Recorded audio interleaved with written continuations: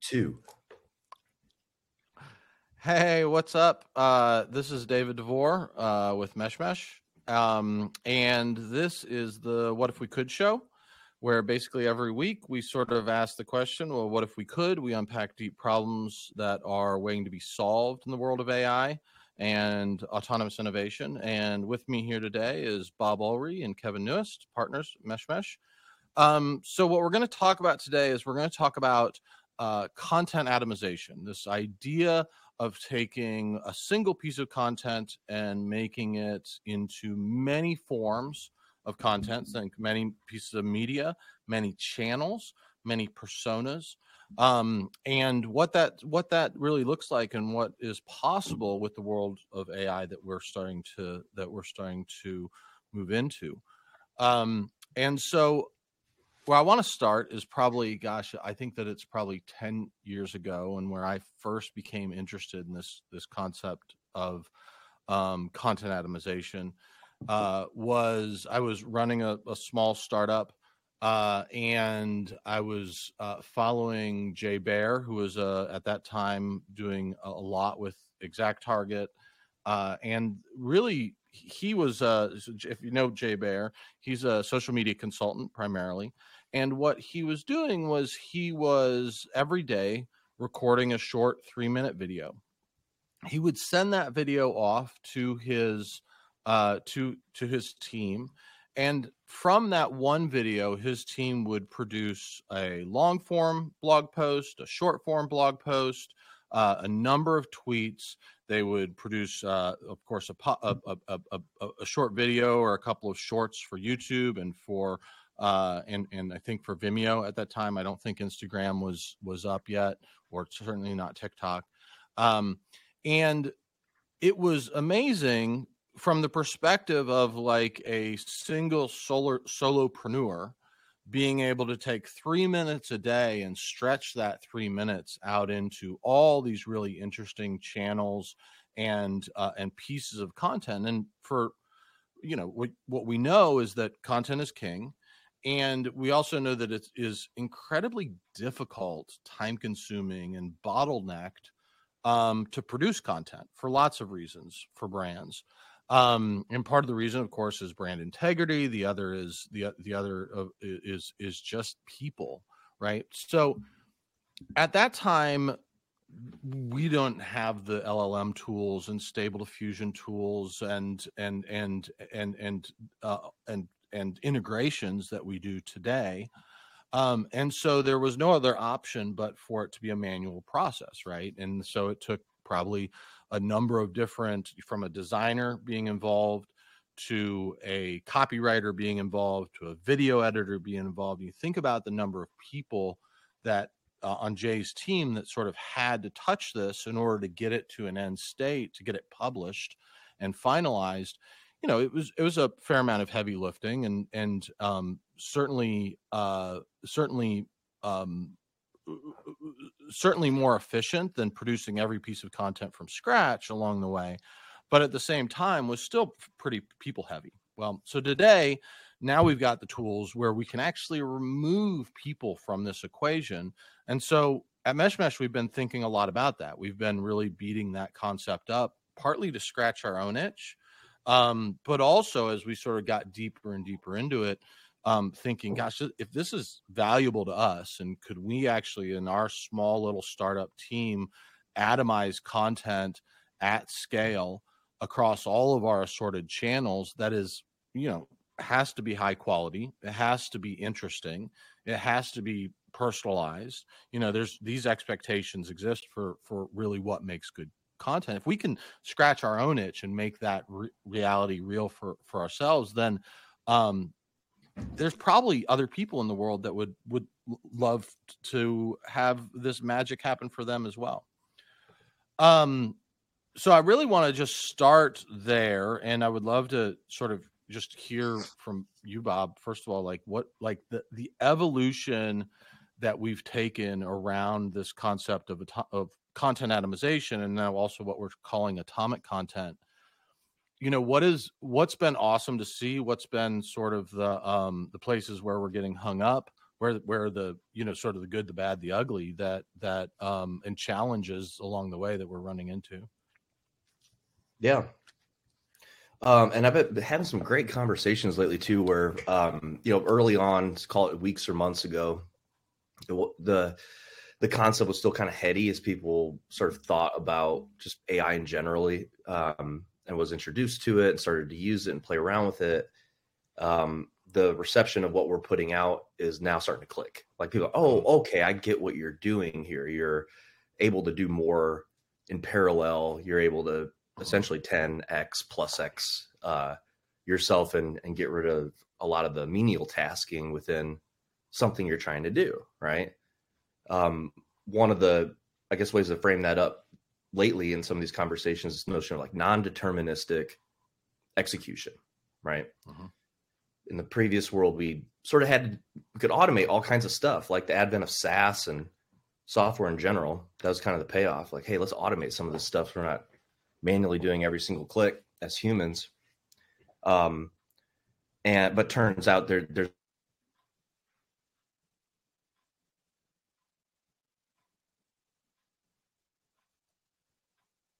those, somebody's got to build them, right? So you see orgs make massive investments in things for process automation in any vert, marketing or ops or whatever it is, and they're spending a ton of money, millions of dollars, and at the end of that road and journey, there's like 10 automations running in their brand new shiny SaaS account.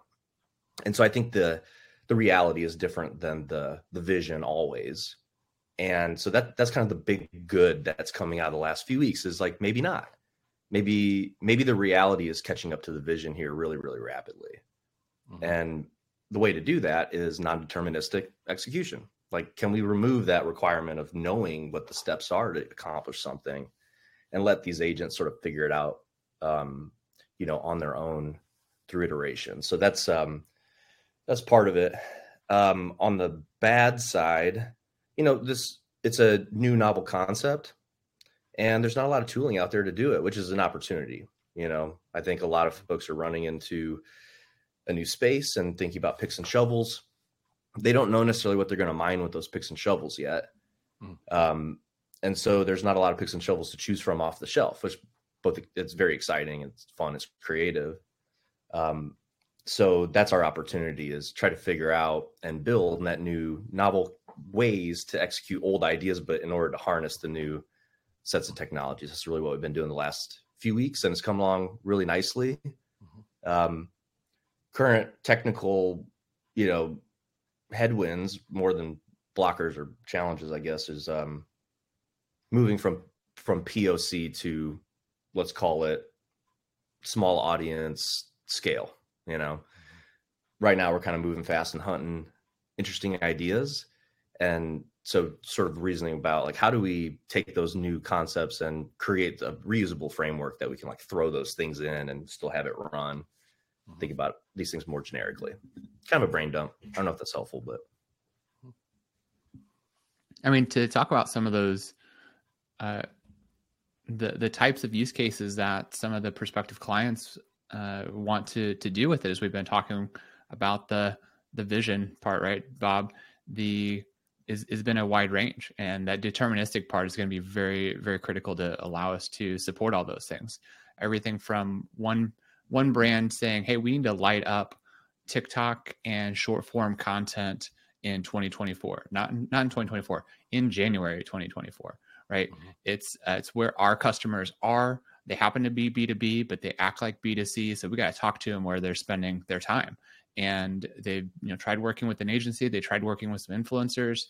They really didn't get much out the door. That the time to get there, the cost was super high to get like one post done, right? They can't run a brand off of one post in one video. They need multiple pieces of content every single day, right? So that was one use case, just at the brand level. Another is a team account-based management. So they have inbound leads, they have a sales team, and just like every sales team, there's the 80-20 rule. You've got the top 20% are your strategics that you're chasing. They have account reps assigned to them. They're crafting these emails that are super specific and that will resonate, will help that that prospect understand the value, move down the funnel. But in aggregate, that other 20% of those leads, while they are smaller, are still super valuable if they can capture them efficiently. And so to be able to apply a very similar automation and make it feel like every communication to that other 80% long tail feels like it came from a strategic, feels like and understands their business and shows them the path of how to get the value out of it for their specific business. That's huge, right? That's a ton of additional revenue captured at a profitable way. So those are just a couple of those use cases. Dave, I don't know if you want to maybe talk about the top-down messaging like aspect as well. I think is a really interesting one of how do you push messages down and through from what's the focus or what's the initiative or what's the thought of the day, we kind of called it. Yeah, I mean, one of the things that's interesting, right? And I think it's hard sometimes to wrap your head around because, everybody sort of lives in their own, if they do content, if they're into marketing, right, they're living in typically, channels, processes, and brand voice, right? Those things come together, and then a schedule, right? Like those things come together then to produce content. And there's really two types of content, especially on a B2B level, that I think are really interesting, right? There's brand content. It's, hey, what comes from the brand to their YouTube channel or to their brand TikTok or whatnot. Then there is content that's user generated, right? Which is, of course, other people talking about your brand. And then there's a third piece of content that's interesting that's a lot of times sort of between the cracks, right? And what that content is let's say representative to customer, right? So that could be an account manager, that could be a sales rep, that could be a customer success rep. But anytime I send somebody documentation on how to do something, or anytime I answer a question, or anytime I am intersecting with my accounts, even if it's just a plain text email, that is also content, right? That is representative of the brand. It's representative of what the brand is trying to sell, or opportunities that the customer may have or whatnot. And so one of the opportunities that we've heard over and over again, especially around sort of account-based marketing, if you have a message from the top, from sort of the executive office, say from the brand marketers, let's say it's a special for the week, or let's say that it is a discount, or let's say that it's, here's the type of accounts that we need to upgrade this year in a specific manner, or here's the type of accounts that are perfect for this type of feature. That communication down through an organization, and then getting people to actually write their own content or create their own content that actually matches what the brand is trying to put out is it can be a really challenging. So one of the things that we've been hearing from organizations is, hey, could you actually use atomized content to produce from the executive office whole bunches of content that gets pushed down to specific reps or specific account managers or specific salespeople or customer success or whatnot, that then they have handy to pull out and slap into their one-to-one comms across their customers. And so that's a really interesting use case, right? Especially at enterprise brands, enterprise software, and so forth, is basically producing content at scale that then individual reps can use and pull out, and potentially also is in their own persona, right? So it's not necessarily a message from the brand. it's a message from, me, Dave DeVore, to my accounts, conform to the brand voice and on the brand topic. And what we know is that, if people have to create content from scratch, they're far less likely to do it than if it's like, yeah, hey, cut and paste this, or hey, it just shows up and I can send it, right? And so we think that's a really fun and interesting opportunity, and something that we've not really seen at scale in B2B account-based marketing or otherwise. Yeah, and ideally beyond copy pasta, like you're talking about, right? Is that it's hey, here's the new product that we're releasing, and here's the messaging on it. Now, if that can be transformed automatically into the Dave DeVore persona of how Dave DeVore talks to his clients that he's responsible for as the growth manager for them, and also automatically contextualizes that product for his clients as well, just like they would expect to receive a one-to-one message from Dave. What the so what? Why does this matter to me? Right? There's a general value prop of what that new product does, but how do you make it super specific to where the adoption is 100% then by the person you're talking to, because they go, oh, got it. This is exactly how to get the value, and the time to value is dramatically shrunk. I understand. Doing it, done, valuable, either more revenue for the company, stickier customer, right? More value for the customer themselves. So that's the power, and why a organization assigns a growth manager, an account manager, customer success to clients, is exactly that reason. Imagine being able to have a superpower of doing that at 100x scale instead of 1x, right? 100%. I mean, I think the other challenge, right? So the pressure on this is going to be, and I think that this is going to be, it's going to be interesting, is, the world was already flooded with content, right? I mean, and this is only going to speed up, right? And there's going to be, what we know in terms of sort of supply and demand is that as content becomes commoditized, that there's also going to be pressure for more and more quality in the mix, right? And there's certainly going to be a lot of content that gets spit out on the internet that is obviously AI, and it obviously just sucks, right? And you're just like, and the reality is that brands know this, right? Brands know that they are going to lose reputation if the quality sucks. Like, their customers are going to see it and they're going to go, oh, yuck, Nike, right? So Nike, they're not going to put anything out. They won't put anything out that isn't like sort of the peak of quality. And I think that that's also going to is really important as we think about how we address content atomization and atomic content, is like, how does quality persist? Like, what drives quality? How is quality built into the model? And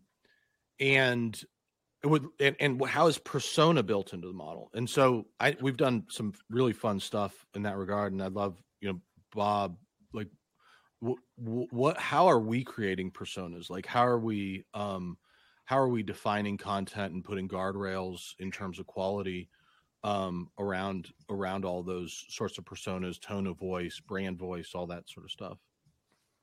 Yeah, I mean, I think the ultimate backstop is human in the loop, and we're adhering to that, right? Ultimately, who gets the final say of what's quality? So QA layers on top before execution, and that's important. Part of the reason I think so is recent conversations with a marketing SI org, so systems integrator, and they're folks that stand up marketing SaaS for folks, and they're thinking like, well, how do we scale this people business, right? Traditionally, people businesses scale in a hierarchy, right? Add more branches to the tree, make it deeper and wider. And but when you think about a service business like that, that's a challenge, because that's an incredibly expensive proposition. As long as you got the capital inflow, obviously, to fund that. But what if even though we're thinking everything in the future is hierarchy, it's sort of interesting that it doesn't actually adhere to how old orgs used to scale in that sort of hierarchical way. What we'll see likely is that orgs scale horizontally, right? This notion of 50x, 100xing people, this was exciting to the SIs in the sense that like, hey, if you want to create value and growth for the biz, what if you don't need to create a super massively deep tree of resources and people in your org? What if you can 50x, 100x these folks and just sort of scale them horizontally in the sense there's like 50 Bobs and 50 Daves and 50 Kevins, just doing more work more efficiently with higher quality. And out of that, a couple of things came to mind in terms of like what levers to focus on if you were going to try and actually execute this new world and scale your business that way. They are really deep in email as kind of the primary driver of that biz and the services they do. So will it increase engagement? Probably. We think so, right? It is more personalized. It is more organic. The persona is almost a parlor trick though, right? Like it is really cool that we can do a real-time avatar of Dave and he can deliver that message to you in his tone of voice. That's probably important. There's likely measurable value there, we think. Clearly better than a text only email. Like it's going to get more lift, but we know that we can make the process more efficient.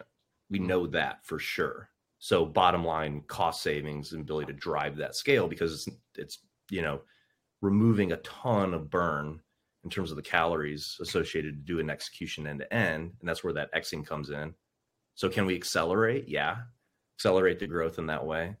Can we proliferate the messages? Yes. Atomization proliferates variations of messages out in different niches around social media or internet or whatever, sort of landing those for niche audiences that take different paths to find that stuff, right? Lining that.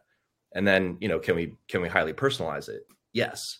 And because we can kind of see that as a loop, because we're able to do those subsequent steps, it of course will drive higher engagement, right? And I kind of think of this in two ways. And you were talking about it earlier, like this top-down approach.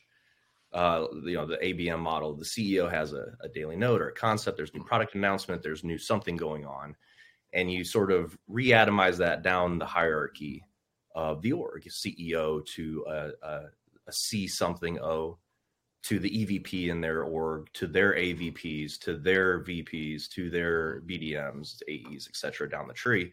And that's all in an effort to reorient that content to match their peers that they're going to be sending that message to, right? Ultimately with a goal of creating a bunch of value for them, right? It's not just like, here's an announcement. We should get on a call and talk about how we might think about applying this to your business and maybe find some value and create lift.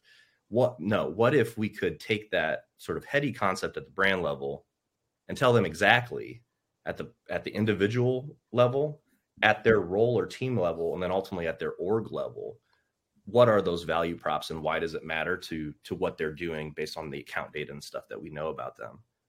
The other just interesting thought is, we think top down, but what if this actually happens bottom up as well?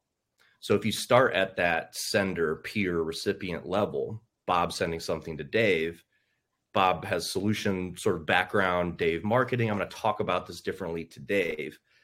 What if I bubbled up that core concept up to the team value prop level and then ultimately zoom out even further, Dave, of what we just talked about? This is why it matters at the brand level instead of the inverse, like trying to filter it down. What if you could filter it out?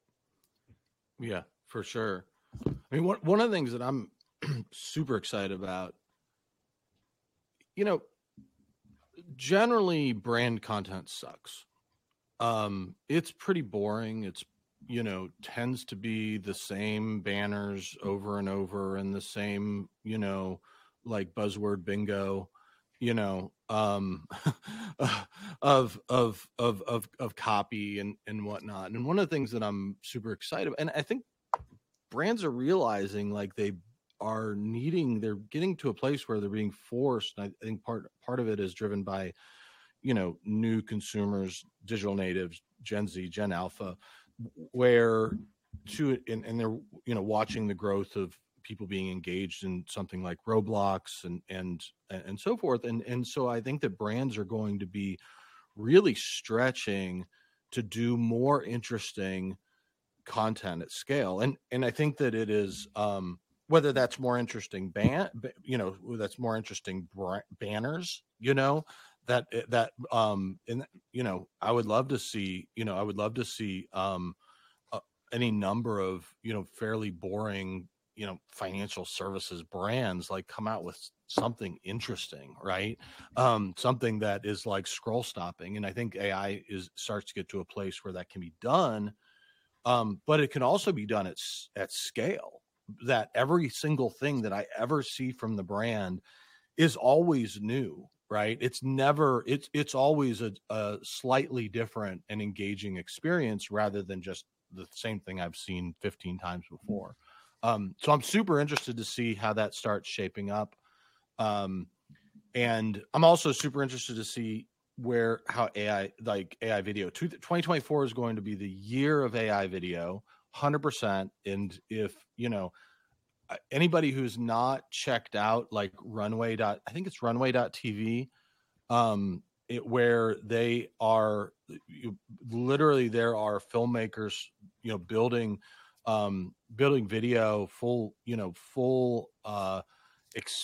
video experiences with Runway and Stable Diffusion and Midjourney, and bringing all these things together. And then we've got HeyGen, we've got Leonardo, we've got so many creative tools starting to bubble up to make experiences that we've never seen or been able to build before. Is it move.ai, which I just downloaded. I'm getting ready to film myself as a Sasquatch or something. It's gonna be awesome. Like it's gonna be like next level over the next year, watching all of these creative tools really start to hit the scene and how people are going to use them. Pika Labs, right? Pika. Is another one. I think that it's really funny reflecting back. Let's go rewind a year ago, quick little timeline. Called a year ago. Effectively, ChatGPT as we know it comes on the scene, and now LLMs are on the scene, right? Amazing text-driven content being generated, blows people's minds. The first thing they say is, "Yeah, but it'll never do images." Fast forward 6 months, right? Both DALL-E and Midjourney are producing awesome stuff. By the end of this last year, call it 12 months, it's amazing. And those same people at that 6 month mark, when they started seeing images come out, they go, "Yeah, but AI will never produce video." I don't think people realize video is just 30 images a second. That's all that is. It's just a matter of computation. It's right. And so here we are in 2024. Market, Dave called the shot. Absolutely the year of AI video. And it's going to get real weird and real fun, right? We're already at 100 frames a second right now. Like literally Stable Diffusion video came out, I don't know, a month ago, give or take, in its current form. 100 frames a second with the right infrastructure. That's insane. That's real time HD, better than 4K. 4K 60 frames per second. This is almost 2x that. So it is exciting, right? And it probably, so back to your kind of point around ads, like bring those two worlds together, Dave.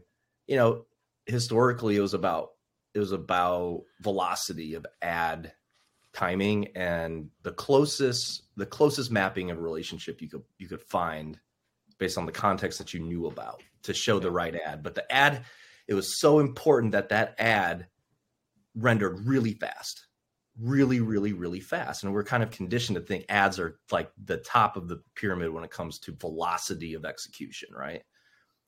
I'm not so sure that holds going forward, right? Part of that was about just frequency, like law of large numbers. We throw X ads out there with a N% click through and conversion rate. We can forecast X dollars in revenue, and that makes a lot of sense. But in the age of AI at scale, it's actually much more intentional what you're going to receive as a consumer, right? It's not just banners that are categorical or brand related. What if the way we consume ads going forward, ads are delayed on purpose, right? So you land on a piece of content, whoever wrote it, and you're reading it, that ad should probably incorporate the content you're reading into its call to action, its value props, the things it's trying to tell you, and connect those dots. We could never do that before. Never 100%. Do that before. It's all segment based. It was second, third party data based on clicks and traffic, right? Traffic doesn't describe a person literally whatsoever. Not at all, right? It's the best signal that we had at the time. The best signal we have now is what you are currently doing right now. And then can we form value around that and drive you someplace that aligns to that value? 100%. I don't know. There's this great scene in Blade Runner, like the newer Blade Runner, where he like walks out of his apartment or whatever out on the street, and there's a billboard of a woman in bikini or whatever, and she's like, hey Kevin, and like it is clearly like that's where we're going. Like it's just tuned into like who you are, where you're at, what you're doing at that time, and what is most likely to capture your attention, right? And it's like, we've been doing this sort of personalized marketing, customer journey stuff for a long time. But it was always just sort of like a first name merge field, or like account number merge field, or like, some sort of like merge of data. What really was never truly contextual to where you're at and what you were doing. Right. And so it'll be exciting to see how AI, it just like the whole world of like customer journey is going to get turned upside down. As now we can do stuff in real time that's never been done before. So, and Bob, when it was made contextual in the past, I've helped a lot of teams market a lot of products, and what that looked like previously was working really closely with or being the publisher of said content or experience, and then working with the brand and doing a deep brand integration, teeing up exactly what that looks like, getting their creative agency involved, doing a 1 to 6 month like sponsorship buyout of some experience, right? And now at that point, then the content, the ad was contextual to the content.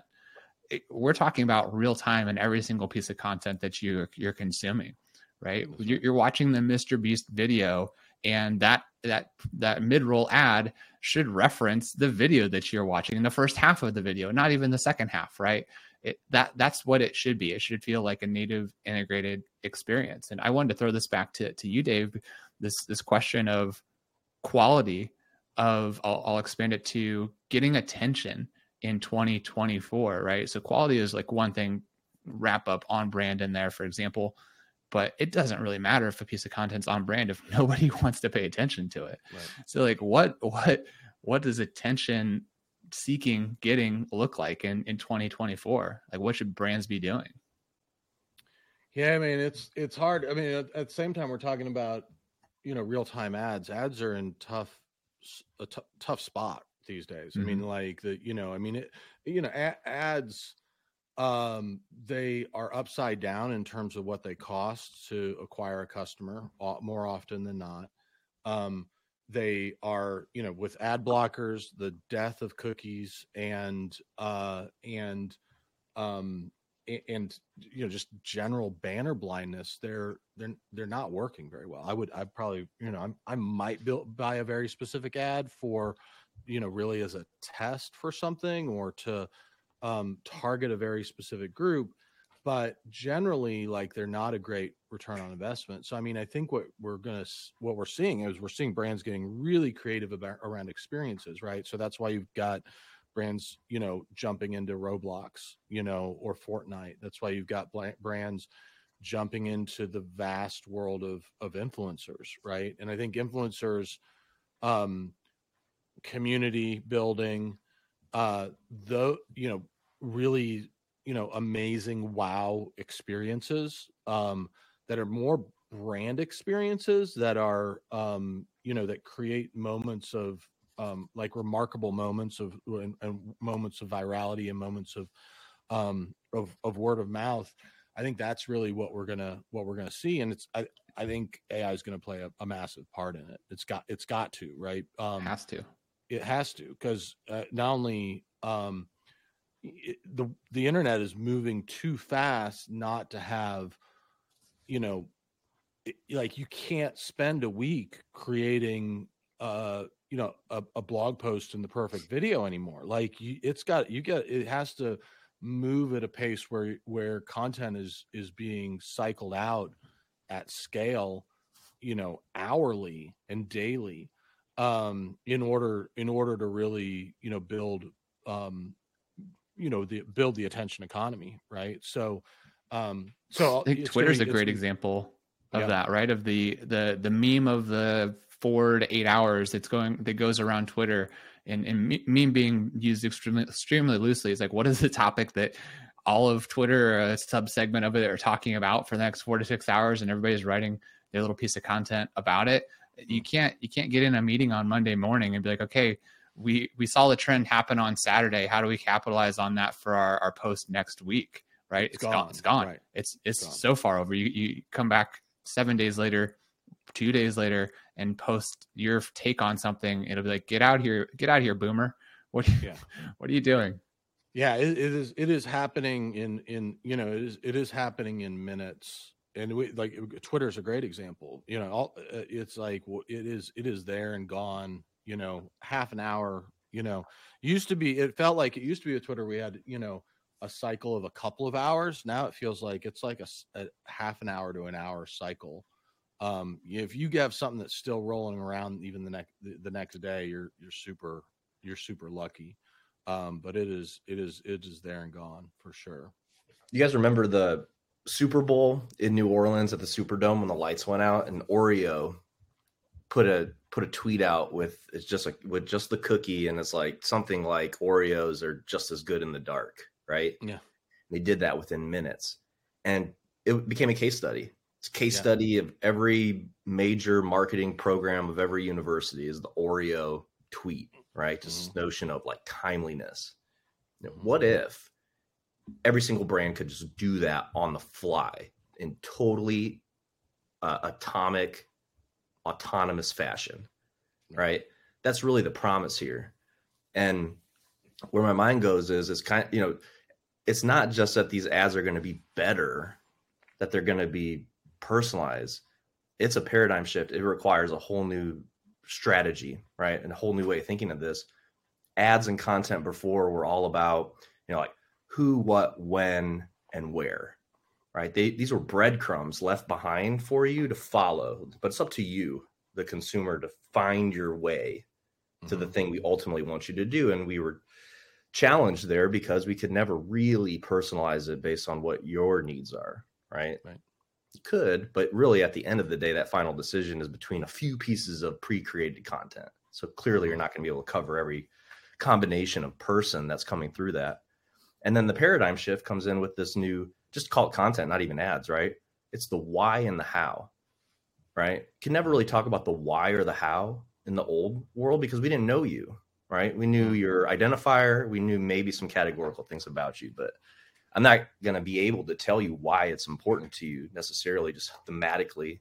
I can't tell you how to do it because I don't know who you are or how you do stuff today. And now here comes AI. And I think that's the big unlock is the why and the how. And these ads or the content itself aren't breadcrumbs anymore. Like they are the experience. I see a world where you're on ESPN.com and then to jump into like a really, really personalized, fully onboarded experience without ever leaving ESPN. And it's all about you. Here's what we've got. Here's what's new. It's atomized back to you based on who you are, what we might know about you, what you might tell us in that experience, right? What you were consuming on the page when you were reading it. And it just becomes super hyper personalized and it becomes the experience. Like, yeah, you might bounce out to go deeper or maybe even on some sort of like very open-ended journey based on that entry point. But ultimately it just bringing it to you and orienting it to you to that why and the how, because now we can do that. Yeah, 100%. the other thing that's going to become really interesting here is like evergreen content and recycling content of different sorts. But it's the other, which I think you've got to talk. You start to get to a place where you're also, and maybe it's not when, maybe it's not evergreen content as much as evergreen themes, right? That a theme can live, a theme inside of a brand organization can live evergreen while creating different types of content across different channels for months or years. The other piece of it that I think is going to get really interesting is, you know, a website is content, a mobile app is content, right? It's not just ads. A landing page is content, and so for the ability for, you know, to build full app experiences or automatically, right? Automatically build an experience in front of a consumer as they travel your website, right? For a visitor based on how they're traveling your website and what you know about them. You know, it's like we used to have personal URLs. And again, it'd be like your first name on the page, right? And it's like now web pages are going to be able to be built on the fly. A landing page will be built on the fly for a specific person, right? Specifically with what they need to know. And the whole, you know, I think that it's going to be really interesting when we, you know, at the end of the day, the whole internet is content. It's all just content, HTML, CSS, it's just content, right? And so we're really gonna, we talked a lot about, you know, blockchain being the new internet, but it's like, I think that, you know, AI is going to usher in an internet like we've never imagined before, in terms of experiences. So, You know how you discover a podcast, a YouTube creator, and you start consuming that content, and you're just like, wow, this is really great content, and you just plug yourself into that community, and then you go to like share it with a friend, share it with Bob, I'll share it with you, or start talking about it. We spend every day, all day together and talking and working, have a lot in common. And there's content that I consume on a daily, regular basis you've just never seen or heard of. And that's now, right? That's right now. There's these niches of niches happening that are personalized. We're going to this hyper personalized where these communities are going to be even smaller, even more tight knit, even more meaningful, because there'll be that much content that is super engaging, entertaining to them. So I think it's going to be really interesting also just from a macro standpoint when not everybody is consuming the zeitgeist content. There'll still be those moments that pull us together. And I think that's where those, you know, Twitter trends, for example, come together, that people still want to be part of something that's like bigger than the sum of its parts, this larger thing.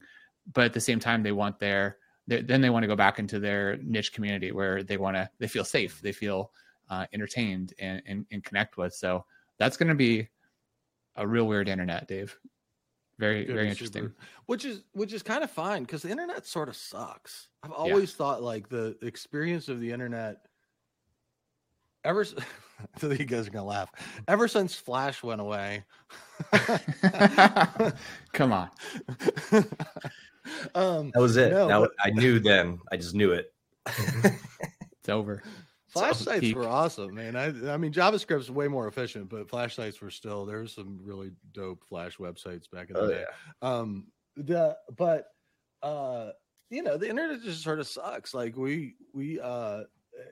I'm ready for just more interesting experiences. You know, we were talking the other day, Bob, about VR, like Roblox VR, like the new Roblox VR, and it's like those. That's where like people want new experiences. People want like something, you know, that makes them go, "Wow, that's awesome," as opposed to just like, you know, blah blah blah blah blah blah, right?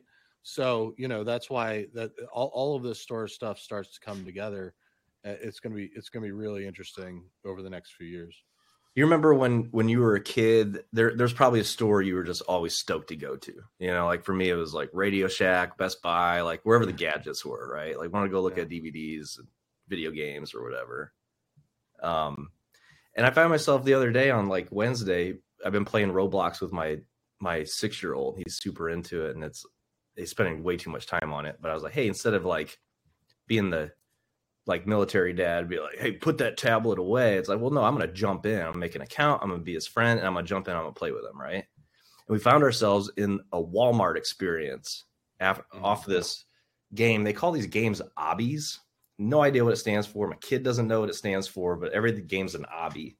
We're in this obby, and it's this one where like every second you get +1 speed. So like every second you play, you just get a little bit faster, to the point where like it's so fast you can hardly play it. But we were playing, and I look to the right, and there's this portal, this door, and it looks really cool. And I was like, hey, let's go in there. Go in it. Huge Walmart winter wonderland, right? Integrated shopping cart, all these virtual products, skins, add-ons, really cool physic mechanics that I hadn't seen. I've only been playing for a couple weeks. I haven't seen it all.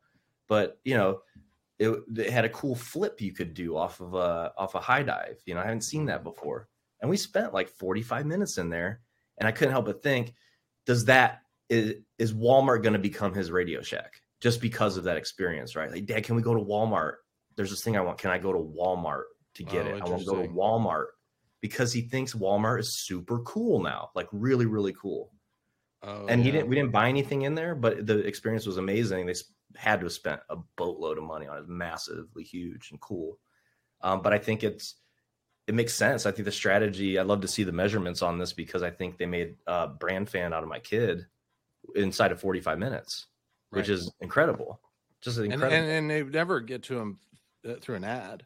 Like you know, just not even gonna happen. Right. So, and for better or for worse, you know, like when a kid makes up his mind about something, that potentially could be a decision that sticks with them forever through their whole lifespan, right? Sure. That's why I like the Cubs, right? It creates nostalgia, yeah. I don't like the Yankees, even though Yankees win all the time, and the Cubs don't win that often. I still love the Cubs. Why? Because I made that decision when I was 5. I'm sticking to it, right? Procter and Gamble wants you to choose their toothpaste now for life, right? Yeah. For life, yeah. Yep. Yeah.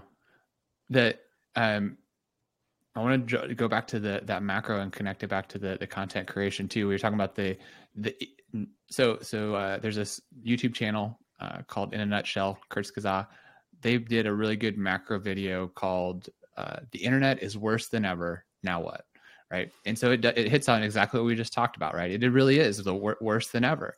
And so the short of it is, definitely go watch this video. But the short of it is, our communities used to be hyper local geographically. Our neighborhood was our community. And so then when we interacted, we interacted with our neighbors, and that was your tribe. You try to make your neighborhood better.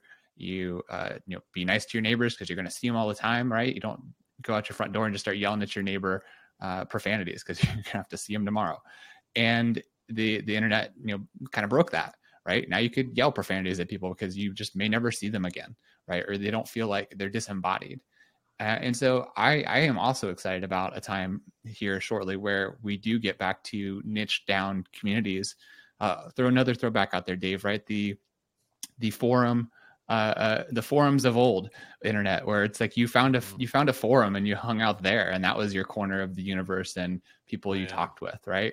And it's Reddit's that kind of throughout the thread the last couple of decades, let's say, and they've held pretty good to a lot of that and enabled it. It just needs to go. It's going to go even further, right? It's going to go even further with content creation and experiences. And so then assume that's true. Assume we decentralize communities. That's what that is. Move away from centralized platforms like Twitter and Meta, and you're decentralizing communities, right? And Reddit helped do that with the cost of software going to zero. Being able to create a custom community somewhere is going to be free, right? That's why we use platforms like Reddit today, because we can't stand up all of that infrastructure and point people to it. So assume that you can build your own whole little community. Well, now brands need to go find and reach all those little communities and talk to them, right? Procter and Gamble needs not just one of those communities to buy its toothpaste; it needs all of them. And each one of them wants to be talked to differently to be authentic to that community. Otherwise, it is just an ad. Otherwise, it is, hey, buy this toothpaste, buy one of the portfolio's toothpaste, and here's your banner ad. Not going to be effective. So we will very, very quickly assume we're heading towards a world of decentralized communities, which we've already seen in Web3, right? Is the starting proof point of that. Then brands have to be able to talk to those communities at scale. And in Web3, we saw them fail. They couldn't, right? They tried to push the same message through them, or they got to one community and it wasn't enough to move the needle for a big brand to then talk to, 1 to 5 to 10,000 people. It didn't move the needle for them, so they stopped. And they didn't figure out how to solve this problem. They're going to have to. For sure. One of the things that is interesting to me is that it seems like while we're talking about content, it's always interesting to me how on a community level, text is so pervasive, right? Like on a community level, and that hasn't changed, right? That hasn't changed since, whatever, like PHP, what was it? PHP, BB, what, but I can't even remember what, from back in the day, all the way up through Reddit, all the way to Discord, all the way, like the places, even, and that with threads and so forth, like it's always it's interesting to me that community is always so tied to text. I think that it seems like the other side of community that we're starting to see emerge, and there, without a doubt, you've got Facebook groups and whatnot, but it's going to be really interesting to see, and it's already happening, the communities that bubble up and converge inside of VR, right, and inside of games, and generally, like, they're super, because they're because they are running around, interacting with each other, meeting up in at this space or that space. There's no record per se of not like a Twitter thread, or not like, there's no record of what's happened, what the conversation is, what the perspective is. It's just like, hey, blah, blah, blah, blah, blah, and then they're out, right? And so it's going to be really, I think it's just going to be sort of fascinating. And that makes the whole thing really hard. I mean, in terms of like having a record of content for what has happened, it's there. And again, sort of this, like, it's there and gone. And so therefore, it starts to become less about sort of inserting yourself into a conversation as about creating an amazing experience that then the conversations can happen in. So part of that's progress, right? I mean, I think the reason we have so many text-based communities, just that's the state of progress, like until now, I think, would you use your audio mic 2 years ago to dictate something that you're going to post on Twitter? Maybe it would do an okay job of transcribing it to your text. Not always. You're probably going to have to use your keyboard anyways, right, to clean it up. So people are just kind of relegated to that. And then here comes audio and video, and that, the Snapchats of the world proliferate. Outside looking in, when those platforms started to pop up, I was like, that's okay. Like, TikTok's not going to be that big. Who wants to create a whole network on dancing? But I'll take that L. But you think about just continual progress. Like, there will be a day, and this is super scary. Like, there's not going to be any interfaces. We're going to pop our neural links on, and we're just going to create a little social network in real time based on just our brains doing something. Who knows what that even looks like when you're experiencing yourself? Where it's like mind melding. There's no text, there's no audio, there's no video. It's just like all of those things combined in our brains. That's wild to think about, but it's just progression. Like, who knows? Yeah. In the 3D avatar progression too is just now really coming into that same peak and potential as the audio dictation. And so that in itself could create more opportunities. While obviously people have not been afraid to post videos on TikTok, at the same time, absolutely people are DMing in text and texting people in text. instead of sending a quick little video for whatever reason. They're not camera ready. They're not in the place where they want to use a camera, right? For all those myriad of reasons, they don't actually want to record their audio from that place. And now it's like, well, we can generate a video of Dave sending me a quick 30-second message that says, that he's dictated, that is in his voice, that's cleaned up from any background noise, and is in whatever location he wants to be, and he can be a T-Rex instead of himself, right? Mm-hmm. And he just sends that to me, and that's how I get this message, and I get the content instead of a wall of text that's hard to digest. As an audio learner, I'm stoked about this future we're heading into, much more audio content, and video content's fine, but the ability to listen, the ability to crank things up to 2x and listen. I know we use Fireflies for meeting recordings. I love to be able to catch up on a meeting or the back half of a meeting at 2x speed, and it takes me 10 minutes, and I've got the entire meeting. Right. So good. Yeah. I'm just so glad Dave can be his true self as a T-Rex. That's what he is. He is a T-Rex. That's his spirit animal for sure. Except that it needs some tiny arms. One of these days on another show, we should unpack, all the potential ways that you mentioned Fireflies, right? I'm working right now on setting up some, marketing automation with Zapier and ChatGPT and whatnot. We should unpack tools that we're using, because I think that Calvin said that he was like, did he say he was like 60-70% AI enabled through his day right now? Which he was already fast. Like now he's like, now it's like, Superman. That's taking a proverbial 10x developer and making them a 100x developer right there. For sure. Oh my gosh. But so for future show, this is great. We have, we're coming up on an hour. So I just want to, thank you guys for having this conversation around content and where it's going, and super fun to sort of dive into all the different forms of content and world building and engagement with youth and all of that conversation is really, really relevant. And there's so much more coming in this regard. So thank you for tuning in, and everybody, have a great day. Thanks, y'all. See ya. See you guys.